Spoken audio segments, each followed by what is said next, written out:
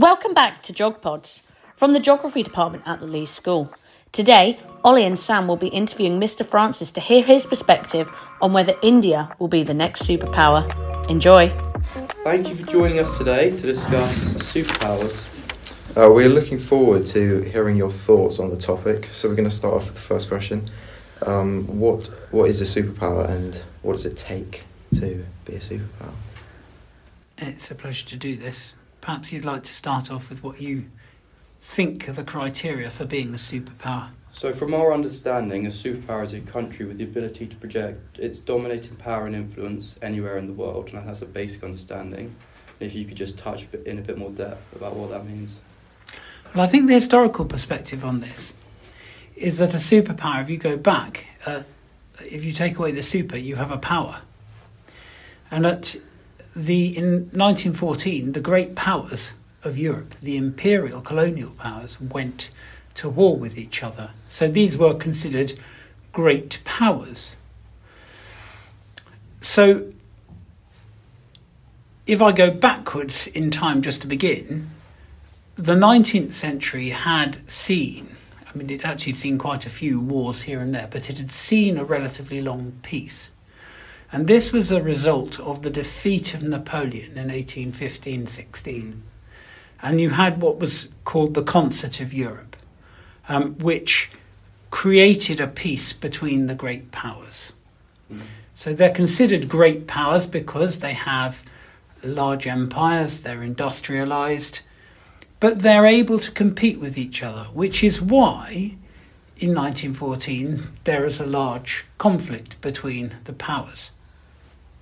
And of course, you have the First World War, and then you have the outcome of the First World War, which is another kind of settlement with the Paris Peace Conference.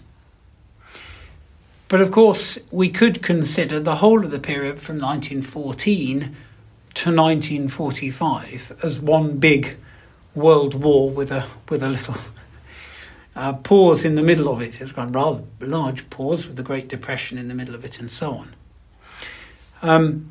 But the idea of a superpower comes out of World War II. Yeah.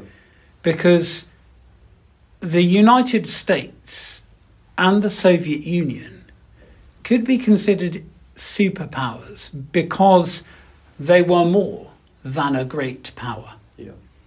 And they were also superseding the 19th century imperial great powers.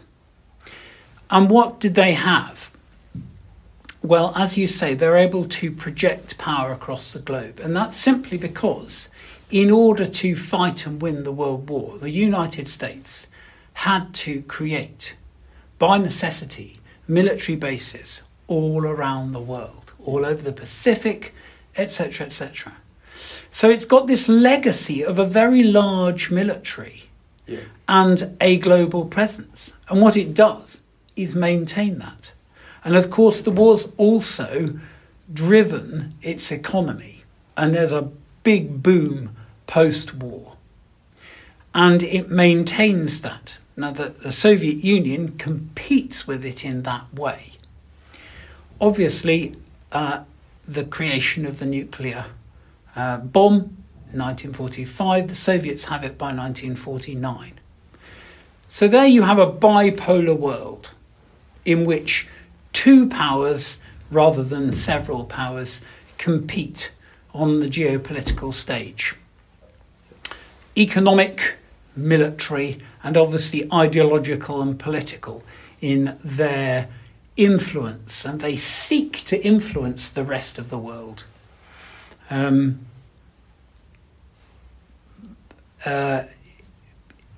of the world remains non-aligned, which I think is probably going to be quite important for us when we get to India.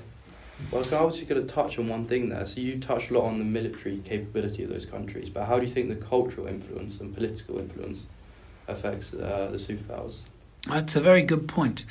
Well, start with America. Mm-hmm. Obviously, with Marshall Aid at the end of from 1947-48, a way of rebuilding Europe. So that's lots of American dollars going in to rebuild Europe. and along with it, a great deal of American cultural influence. The same can be said for Japan, which is entirely occupied by the United States, rather than other places which are joint governed, such as Germany. It's definitively the case that America had a cultural impact. The same, to some extent, can be said for the Soviet Union in the countries that allied with it. Mm. I think the other thing, especially as we're going to come on to India, to realise is, of course, that the English was already established as a lingua franca, as a popular shared language because of the British Empire. Yeah. And so America, stepping into the shoes of the British Empire, if you like, have a cultural advantage in that respect. As we say, due to India having the fastest growth rate of 7% of any of the large global economies, and not having as in-depth of a history as like that of the USA or the Soviet Union, how do you think this more recent high growth rate will affect their current status or future status? Well, I want to counter that idea that they don't have as long a history, really, as a power, because the British ran India, and the British, two things, there are several more, but two things are really important. Railways, which connect the continent, enormously important. The English language is the means by which, under British rule, Indians themselves attain influence.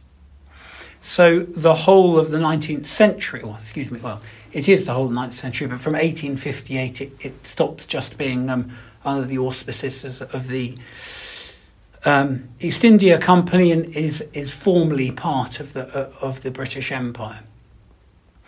And so if you want to make it as an Indian, you have to become part of the British Empire. You join the Indian civil service if you can.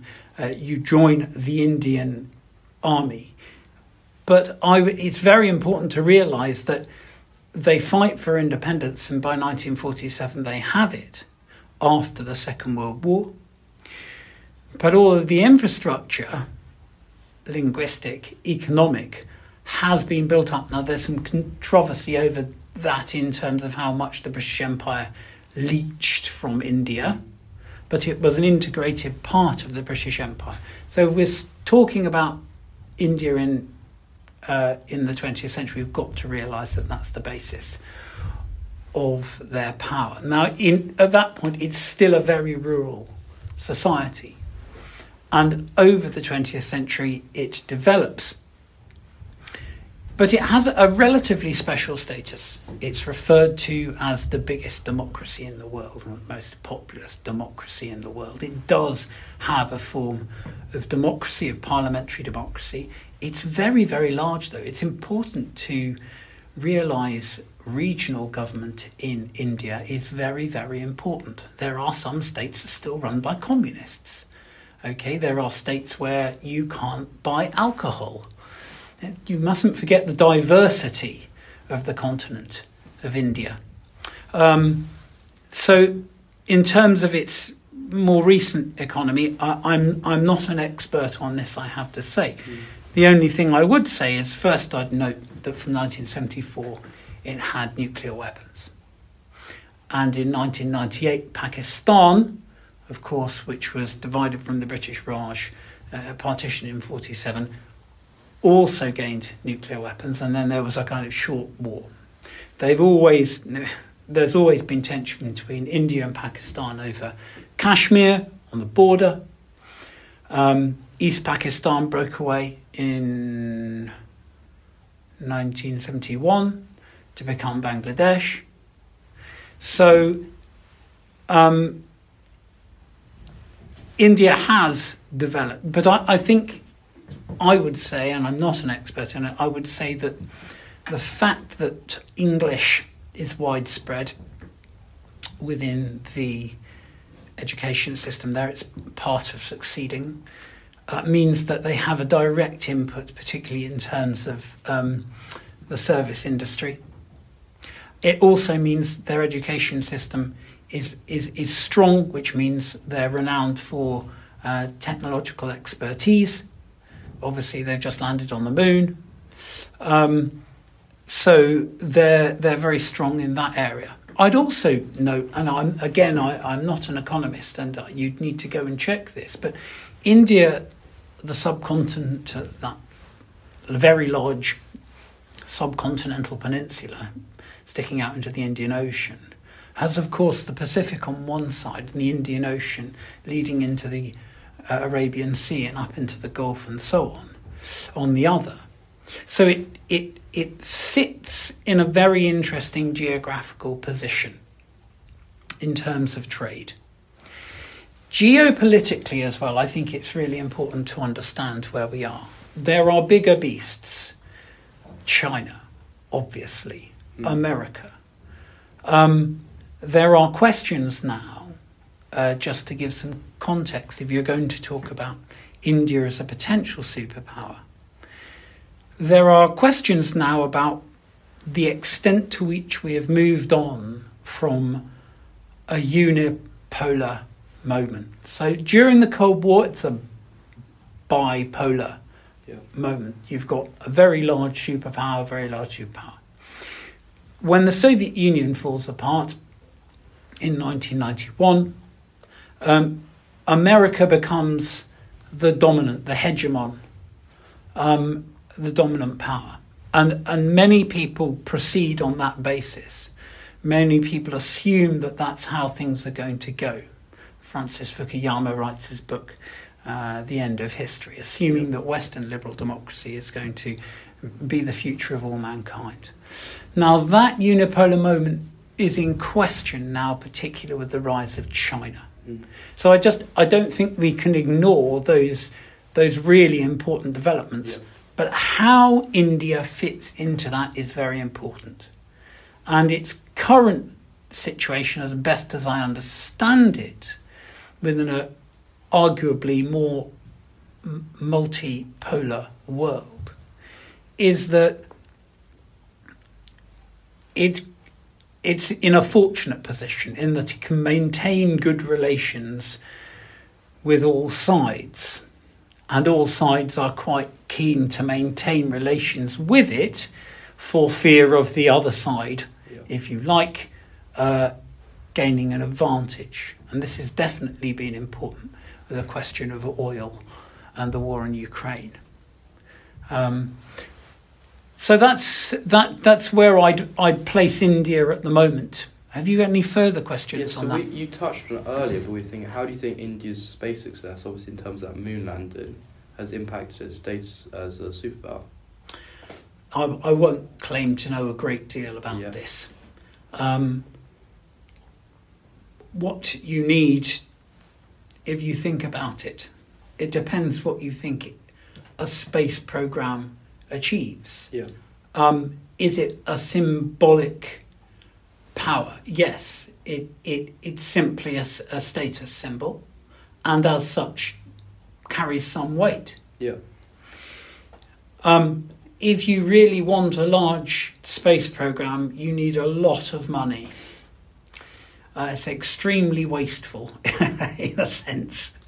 And what are you going to do with it? But then again, I would say of space programs in general,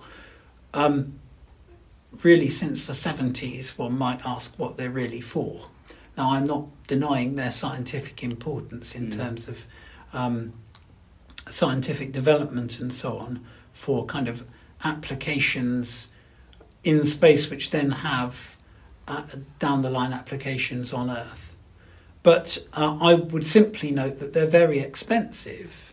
And I'd also note that I don't know how excited to get about private space entrepreneurs like Elon Musk and Jeff Bezos.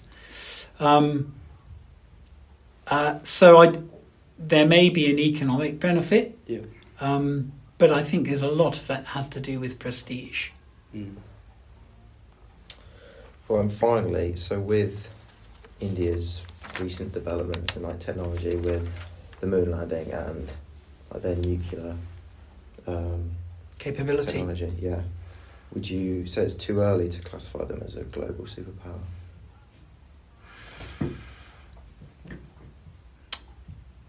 Well, I guess I'd say yes. But what we find in history is that we hang on to a worldview which one generation or a couple of generations have been very used to. And we hang on thinking that's the reality for quite some time until we realise that the reality has shifted. China's rise in the last 20 years. And I remember when that was first being talked about 20 years ago, reading the books about it and going, yeah, but China, what? Now I look like a fool if I take that viewpoint. So I think it would be very foolish to underestimate India's potential. One might look at China and say, how is India different and how does India do things differently? Because what China has achieved, as far as I understand it, is a raising out of poverty of millions and millions. Now, you might not like their authoritarian government, etc., etc. That's a political question. But in India, you have a kind of similar question. I think the other thing about technology is powers are very touchy about, these days, are very touchy about technological advantage. And where you make microchips really matters. And that's why there's a question of what is the word, insourcing now chip production to the United States to deal with the potential of not being able to get your hands on those things. So I suppose the basis of any superpower has to be that it has a guaranteed economic dominance. In the sense that it's got such, the kind of, the US has the dollar, and as such it has a kind of guaranteed economic dominance. China has developed trade relationships all over the globe. It's pushing the Belt and Road Initiative. And as such has kind of has its, if you want, and I'm using this as a neutral term, its tentacles, its reach is that successful. Now, I'm not an expert on India, but were I to ask the question about India's future, that is what I would ask. Well, thank you very much. I thought that was really insightful.